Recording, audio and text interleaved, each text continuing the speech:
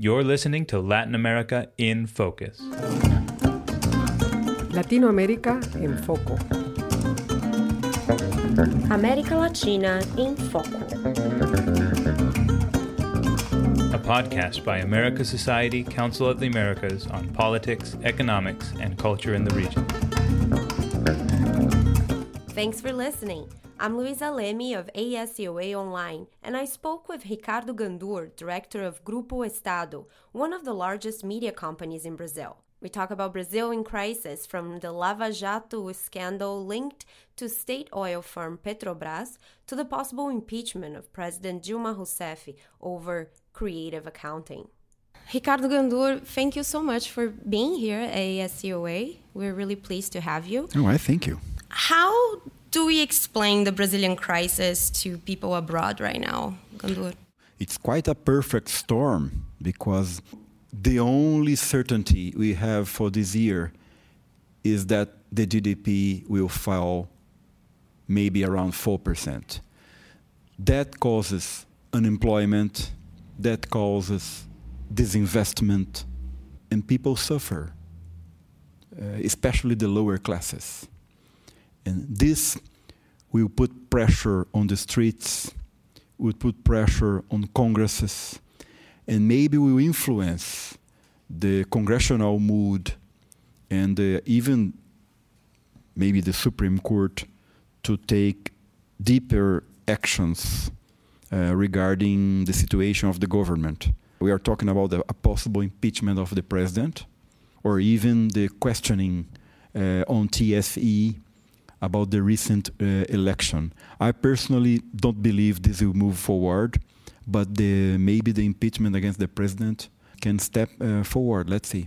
Can you explain a little bit about this accusation? So we have Lava Jato, but then we have another investigation by the Electoral Court on illegal campaign funds. There is indeed an opposition between the fiscal procedures adopted by Dilma's first mandate against the elections campaign. That's it. The fiscal measures, so-called in Brazil like pedaladas fiscais, the fiscal measures that distort the fiscal results of the last year of the first mandate of Dilma. That's the point under analysis right now. And the elections issue is regarding the use of non-accountable money to support campaigns. What is the biggest trouble for the president then? I would say that the biggest trouble is the most likely right now, and I would say is the impeachment processes based on the fiscal procedures. Now, for the Lava Jato, we're taking a new turn now, right? This past week, there was a former President Lula's detention, and there are observers now who say this was a political move to harm his chances of next election, that this process is becoming politicized. What do you think about that? Lula is a symbol. The Workers' Party, when they won in 2002, they promised restore the ethics in politics, make the structural reforms, and establish a real welfare, especially being among the poor population. The facts show they failed. The party failed on two important points of this tripod: the ethics in politics and the structural reforms. Regarding the social conditions of the poorest part of the population, I think the two mandates of Lula left an important legacy, but that was not enough as a sustainable view for the country in long-term speaking. The feeling that we have is that this is taking everybody, and we're talking about the private sector and figures in all the main public political parties. Who's going to be left to tell the story? Yeah, this is an amazing point. I read other day an interesting quote about revolution. When you have a revolution, you sometimes see the end of a cycle before seeing the beginning of the new cycle. Of course, we are not talking about a revolution, but a huge changing period. And that's the amazing point. We don't see any leadership, clear leadership, that will be able to talk to the country and say, look, this is the group of people who are able to conduct the country because they are completely out of questioning. And that's amazing. That's a very particular situation.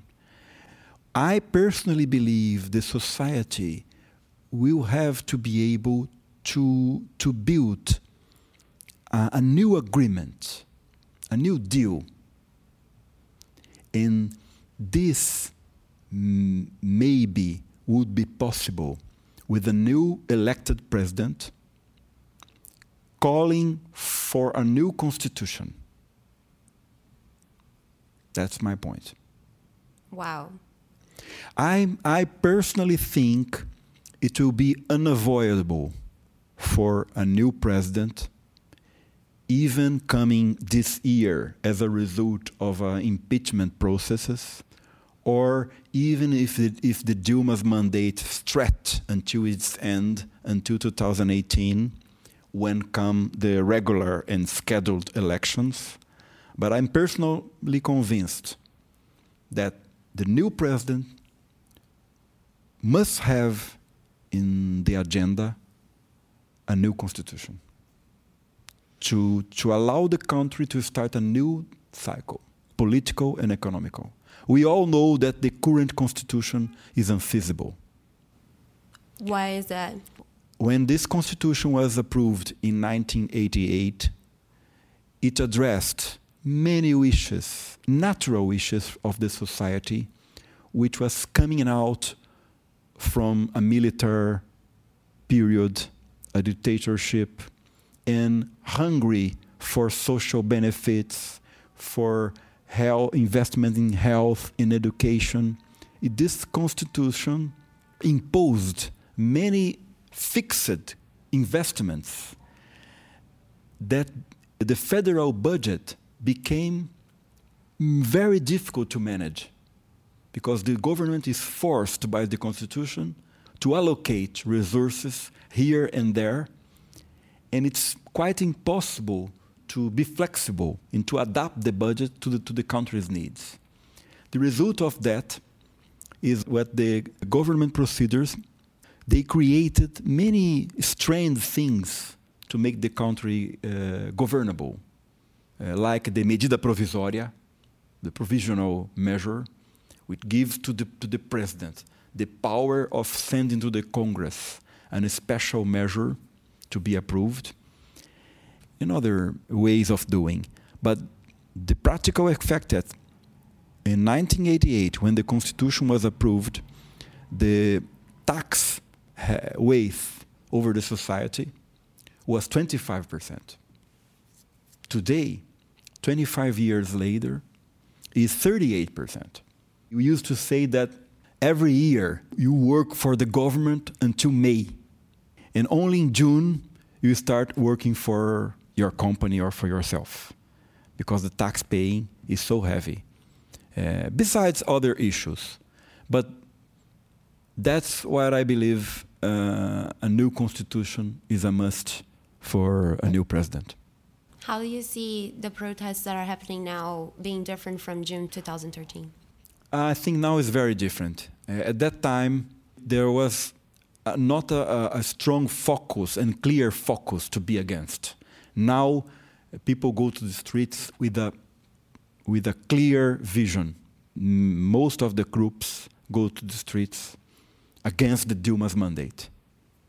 Maybe they don't know what they want to substitute her, but they have now a clear vision.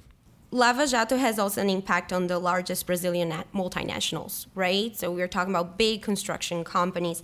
How do you see the private sector in Brazil after this is over? What is going to change?